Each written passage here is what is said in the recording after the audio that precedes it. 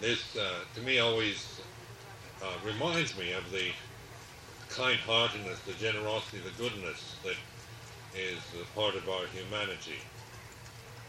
We need to do things like this for practical reasons, of course, but also for our own spiritual development. We need to reaffirm the goodness, the basic goodness, purity, generosity, kindness of our own state of being a human being, because so much of the news we hear and through the mass media, the kind of information that people tend to talk about, through the gossip and so forth, oftentimes is reiterating and reminding us of the kind of meanness and corruption, the evil side, the dark side of humanity.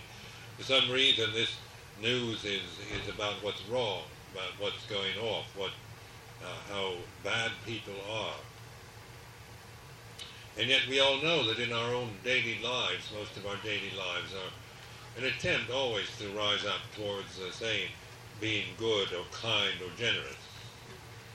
We also have the other tendencies to get angry or exasperated, or just all kinds of frustrations, fears, desires that are common to our human state. But there's also this strong aspiration of human beings toward the good, the true, and the beautiful. And ceremonies like this, of course, are ways of actually manifesting that in a traditional way. The Kathina ceremony at the end of the Vasa season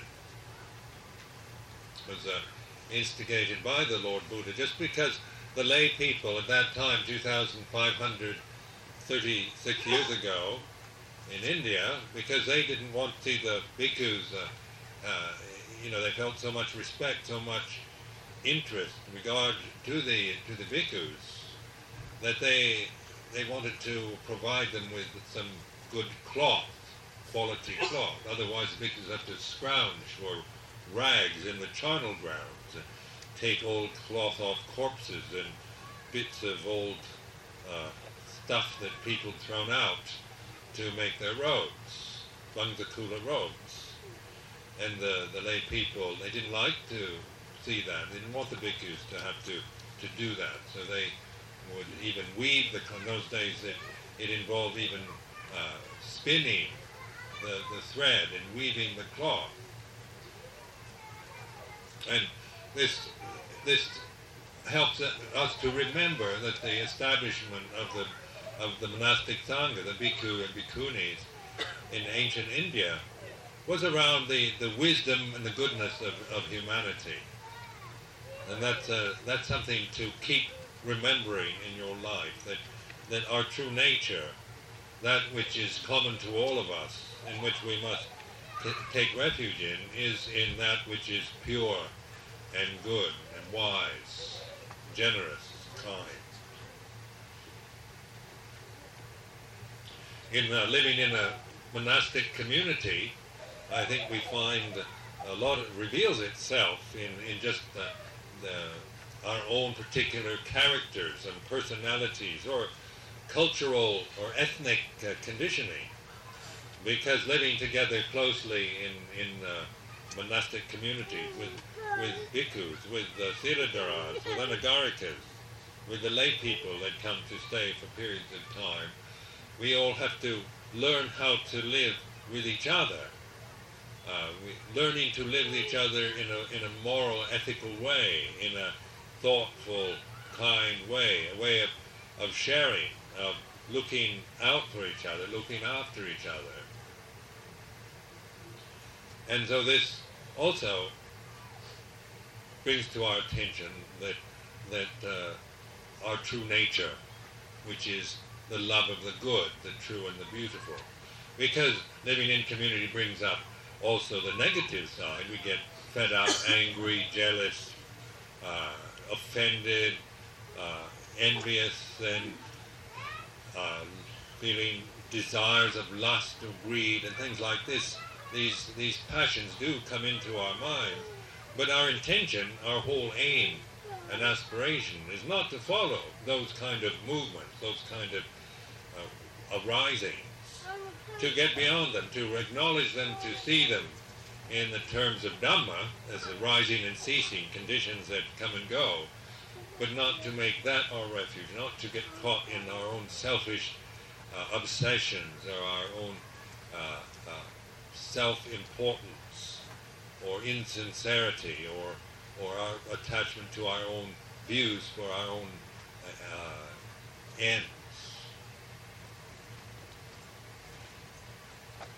Now, to be able to do that, to be able to know the difference and to be able to have the mindfulness to see and to know what to do, how to act, we have the Buddha established the Vinaya discipline, which is a standard for action and speech, for daily conduct. It's how we relate to each other in the world of one-to-one, monks to each other, monks to the nuns, the nuns to the monks, the senior to the junior, the novices to the fully ordained, and the lay community to the monastic sangha. These are relationships that we reflect upon, and these are traditional forms that have come through time. They're within a traditional lineage, so they're not like inventions of just some person in the present age, but they have some kind of empowerment through their ability to survive in time up to the present time. Like in the Theravada school, we oftentimes reflect on the fact that the lineage traces itself back to the Gautama the Buddha, the Shakyamuni Buddha of 2,536 years ago. And we're not trying to just hold on to this as some kind of doctrine that we believe in or we're attached to, but it does help us to remember that this wisdom is something, it's like a thread that goes through, it's beyond time. It has to use maybe conditions like an established sangha of monks and nuns to carry the lineage, but the actual wisdom, the truth of the Buddhist teaching is a universal truth, and ultimately takes us to the realization of timelessness, or the deathless reality.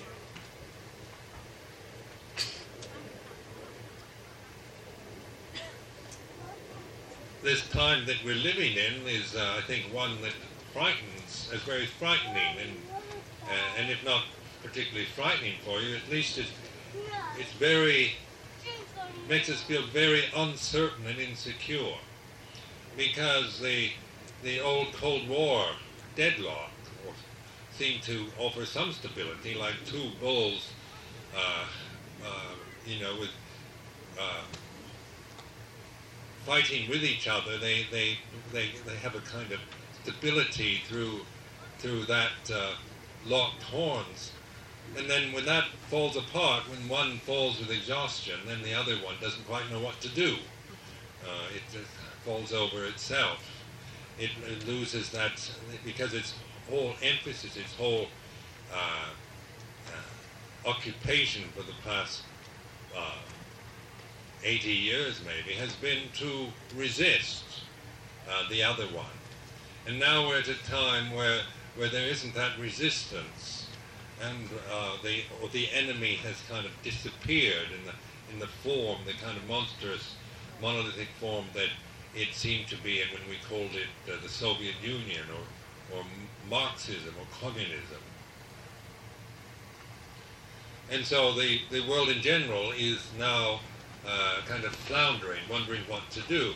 The idea of a free market economy, of capitalism, of the idea of democracy seems to be the word of the day, to try to develop democratic systems, because these are ideals that we hold. It would be nice, wouldn't it, if we could live on this planet together in democratic societies that were well constructed, well defined, with free market economies, and that seem to, and we can imagine how they should be, how it would be like if it was all the way it should be, where everybody had a say, everybody was listened to, everybody was of equal importance. This is our ability to think of maybe the best possibilities, the ideal. And these ideals are certainly some things that we should respect and even reflect upon and acknowledge. But then life isn't an ideal, is it? Life is this reality of where everything is basically uncertain. That this uncertainty, insecurity, is what the Buddha was pointing to in his teachings. At the time in ancient India, life was still insecure, uncertain, as it always has been. That we do have moments where we think everything is kind of going along all right and everything will be okay and we have a stable government and it's there's nothing really to worry about. But underneath that facade of security and stability, there still lies this ongoing uncertainty. The very planet we live on, the natural catastrophes, the planetary problems, all of these we can't really know about in the state we're in, like the white rabbit that Sister Sundar was talking about. We mistake things. When mangoes fall on the ground, we think it's the world falling apart. When something goes wrong, somebody leaves, somebody dies, something happens that shocks us or surprises us, we can easily overreact in thinking that everything is going off, that this is the end of the world, that our life has been ruined, that there's no more hope. Now the Buddha wanted us to contemplate all this. No, the Buddha's teachings, the reason why these are so valuable and so helpful, especially at a time like this, is because they do awaken us to the way things are. What the Buddha was saying is awaken to that state of observing, rather than trying to fix everything and make everything what you want. The way we can survive and bear with and endure and learn and develop and realize the truth is not by trying to manipulate and control this conditioned realm, or to run away or hide or establish some special kind of fortress that we can think that we can that will protect us from the rest of the world. Is to be able to open to this uncertainty, insecurity, and to face it head on, willingly, kind of embracing it, and willing to experience that sense of insecurity and uncertainty, to acknowledge it, to fully appreciate it. Because the strange thing is that what we're frightened of, once we face it, once we understand it, once we accept it for what it is, we're no longer frightened. The fear is always the deluded state of mind. The world is falling apart kind of mind. It's just caught in an obsession about things going wrong, about the world ending, about life being dangerous, about failing, about losing our health, about losing our loved ones, about the economy, the British pound, the American dollar, the Tory party, the European common market, all of this. These are all unknown things, and we can see them always in shades of pink or gray or in a positive or negative way, but none of these none of these institutions, none of these conventions that we have can really provide the stability that we think we would want in this human state. So we always feel disappointed, even whatever government we have, it's never good enough. When we think maybe we'll find somebody, a mate, get married to somebody who will be able to give me this stability, this sense of being loved and wanted, and having and sharing our lives together and building a stable relationship. People talk like this a lot in the New Age circles here in Britain or in America. They talk a lot about relationships. So that the idea of a relationship will give me maybe what I need, what I want, a sense of stability and safety. But we also know that that isn't possible, that relationships are uncertain in themselves, and that to demand a stability from somebody else is a very conceited and selfish position to take on life, isn't it?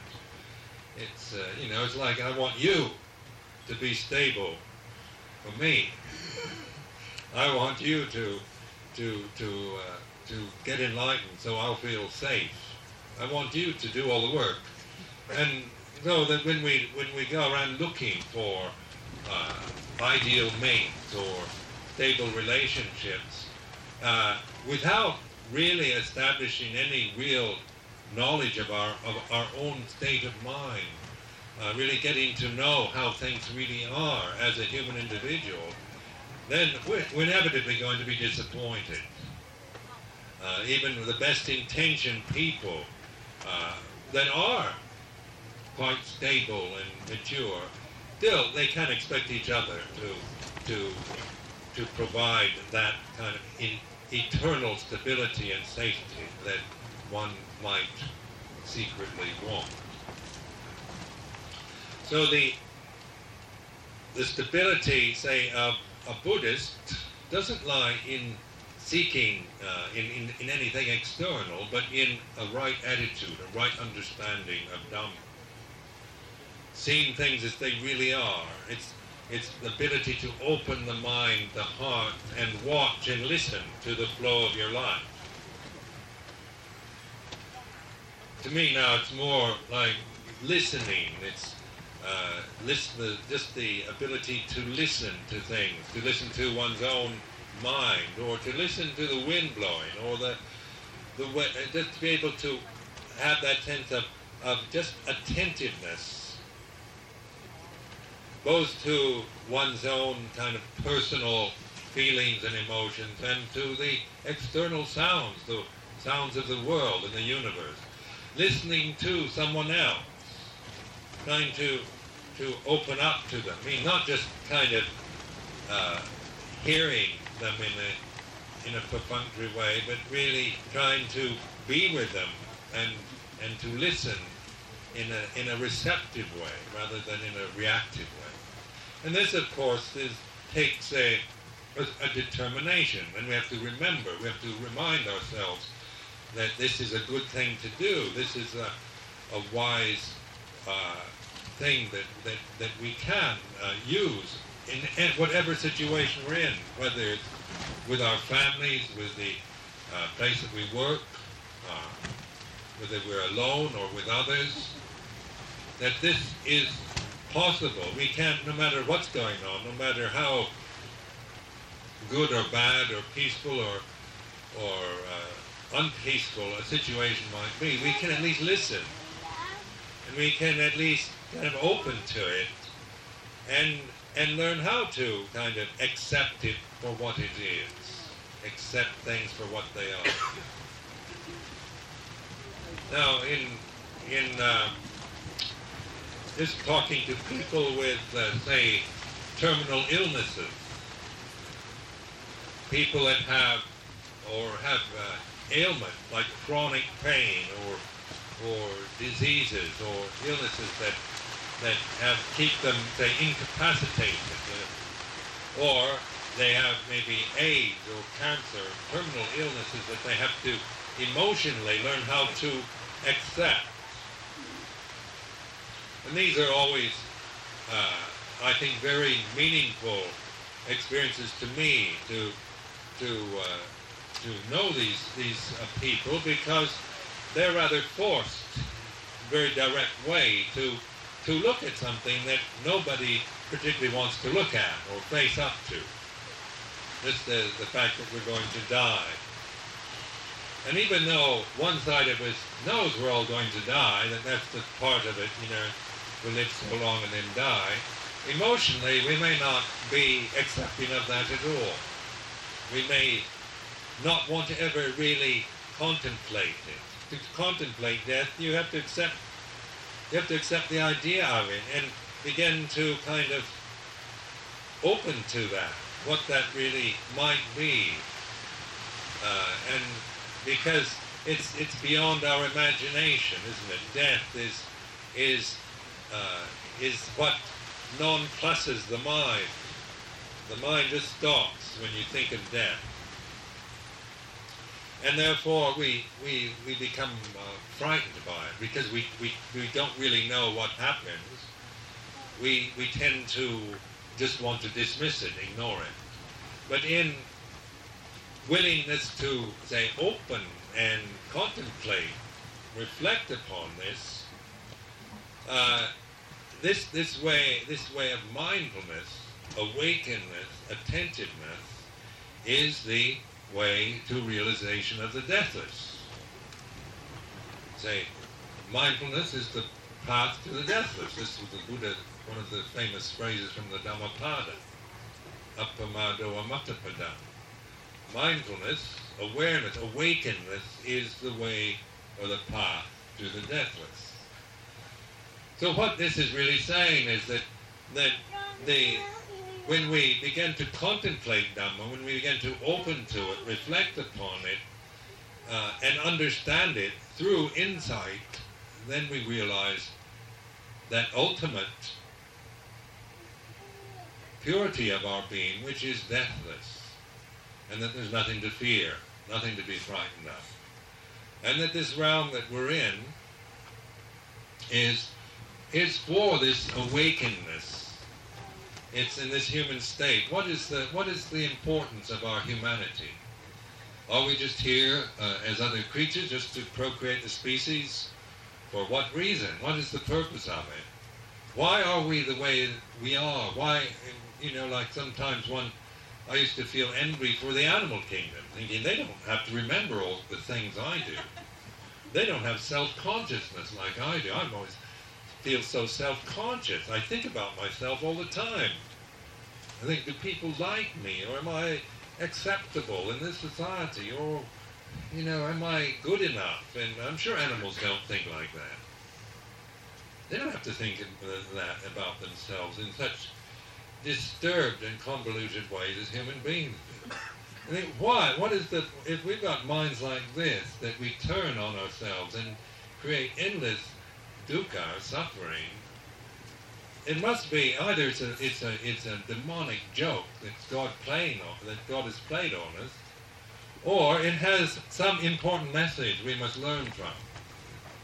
And so, in my own experience, practice of meditation over the years, my confidence in the Buddha's teaching, of course, becomes very strong, because one realizes that this mind, this human state, this human consciousness, this ability to contemplate and reflect, to consider, is the gift that we have, the miracle of our mind that takes us to that realization of the deathless, or ultimate reality. Yesterday I attended a seminar in London.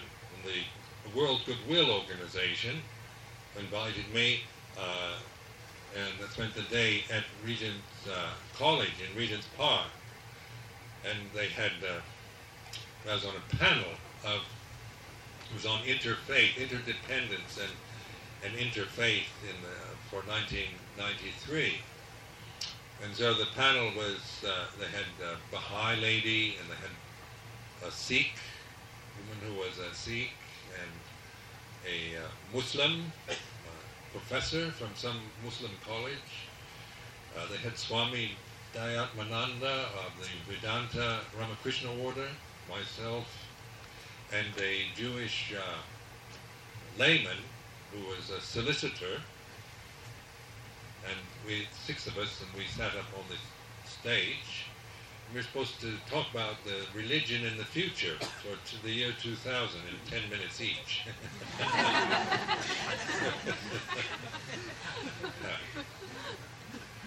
And I don't know why I accept these invitations.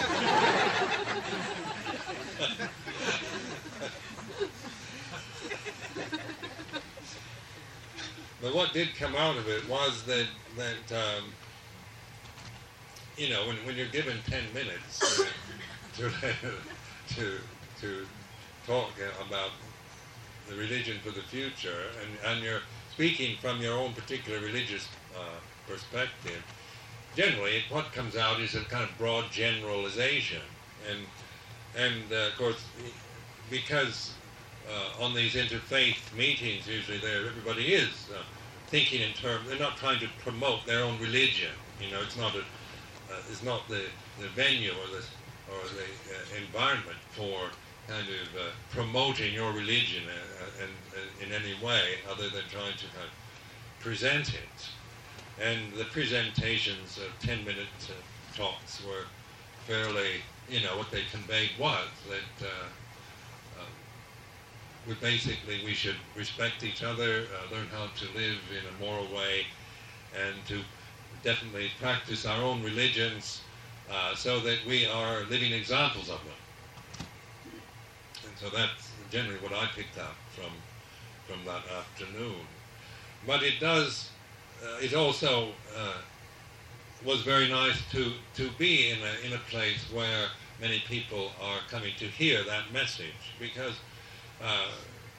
we do, in this time, we do need to really think of what can we do for, say, our own spiritual development, for our families, for the society, for the planet Earth. Because this is the challenge of the next century, isn't it? The 21st century. How are, like these children of ours, how are they going to live in the 21st century with all the seeming existing problems of pollution and burgeoning population, and just the tendency of humanity to sink into demonic brutality? When we hear the stories of Bosnia or in various African states or in other countries where this ongoing kind of terrorism and brutality seems, where humanity easily seems to sink into a brutality that is totally shocking and unbelievable to those of us who live in countries like this, where we tend to think it will never happen here. We aren't like that. We wouldn't do anything like that. But yet, we must also remember that when there's fear, when fear takes over the mind, then that alone, that kind of vibration is the very thing that sends us off into doing horrible acts of brutality. I've never been in a situation where say, I've really been that frightened. I've never, been cornered or felt that my life was really threatened to the point where I would just totally lose myself in some kind of demonic act of just vengeance or brutality. I've never been in a situation where that has ever been possible.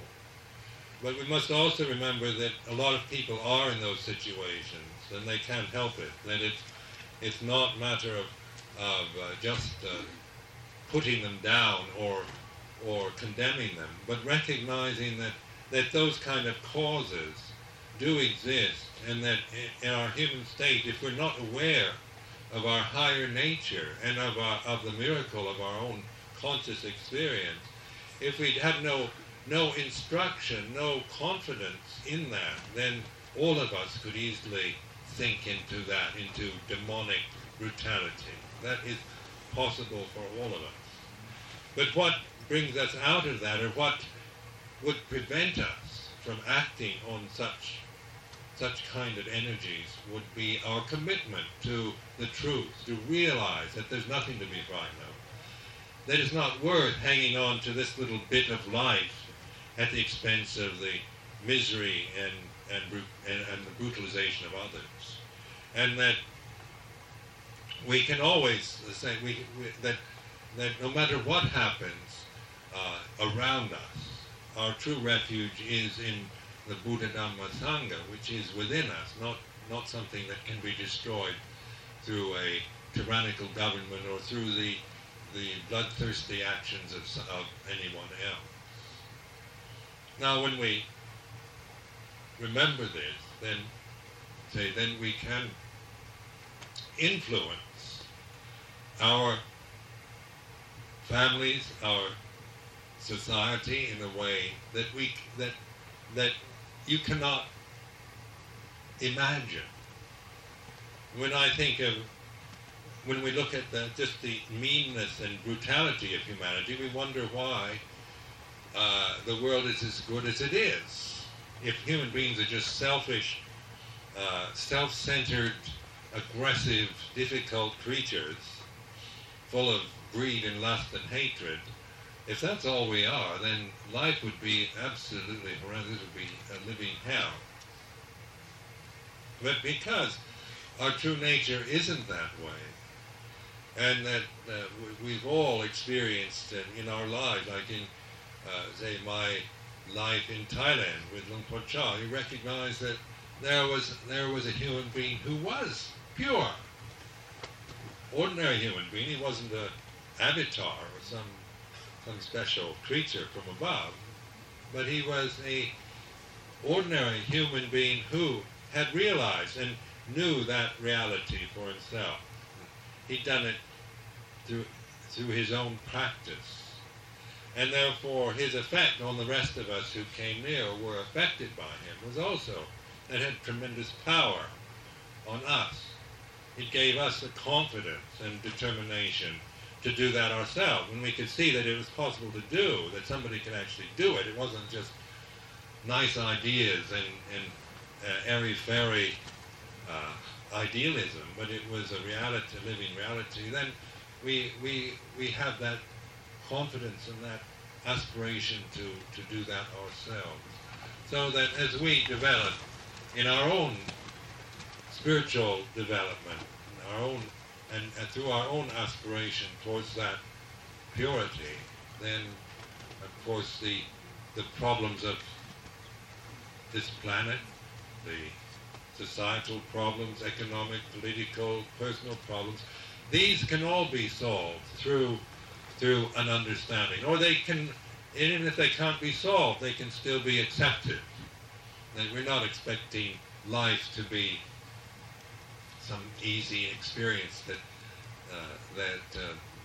where everything, all problems are solved and everything is acceptable. But it means that we are not going to resent, to hate, to seek revenge, to blame others or anyone else or anything through what happens to us. And we can bear our karmic burden and our karmic gifts in a way that we learn, and we begin to feel a sense of gadanyu, of gratitude and joy in our lives through this deeper and more profound contemplation, understanding of the Dhamma. So this afternoon I'll end my talk, this reflection for you, contemplating this for you to encourage you in your own lives to keep with your practice, to develop the practice of meditation, to establish yourselves in the sila, the pancha sila, so that this is your modus operandi. This is where you this is your foundation for living in the world, living with your family, living with the society. I want to offer this for your reflection. Andamayango Vatakata Satu Kalang Tatamasi Sadhu Sadhu Sadhu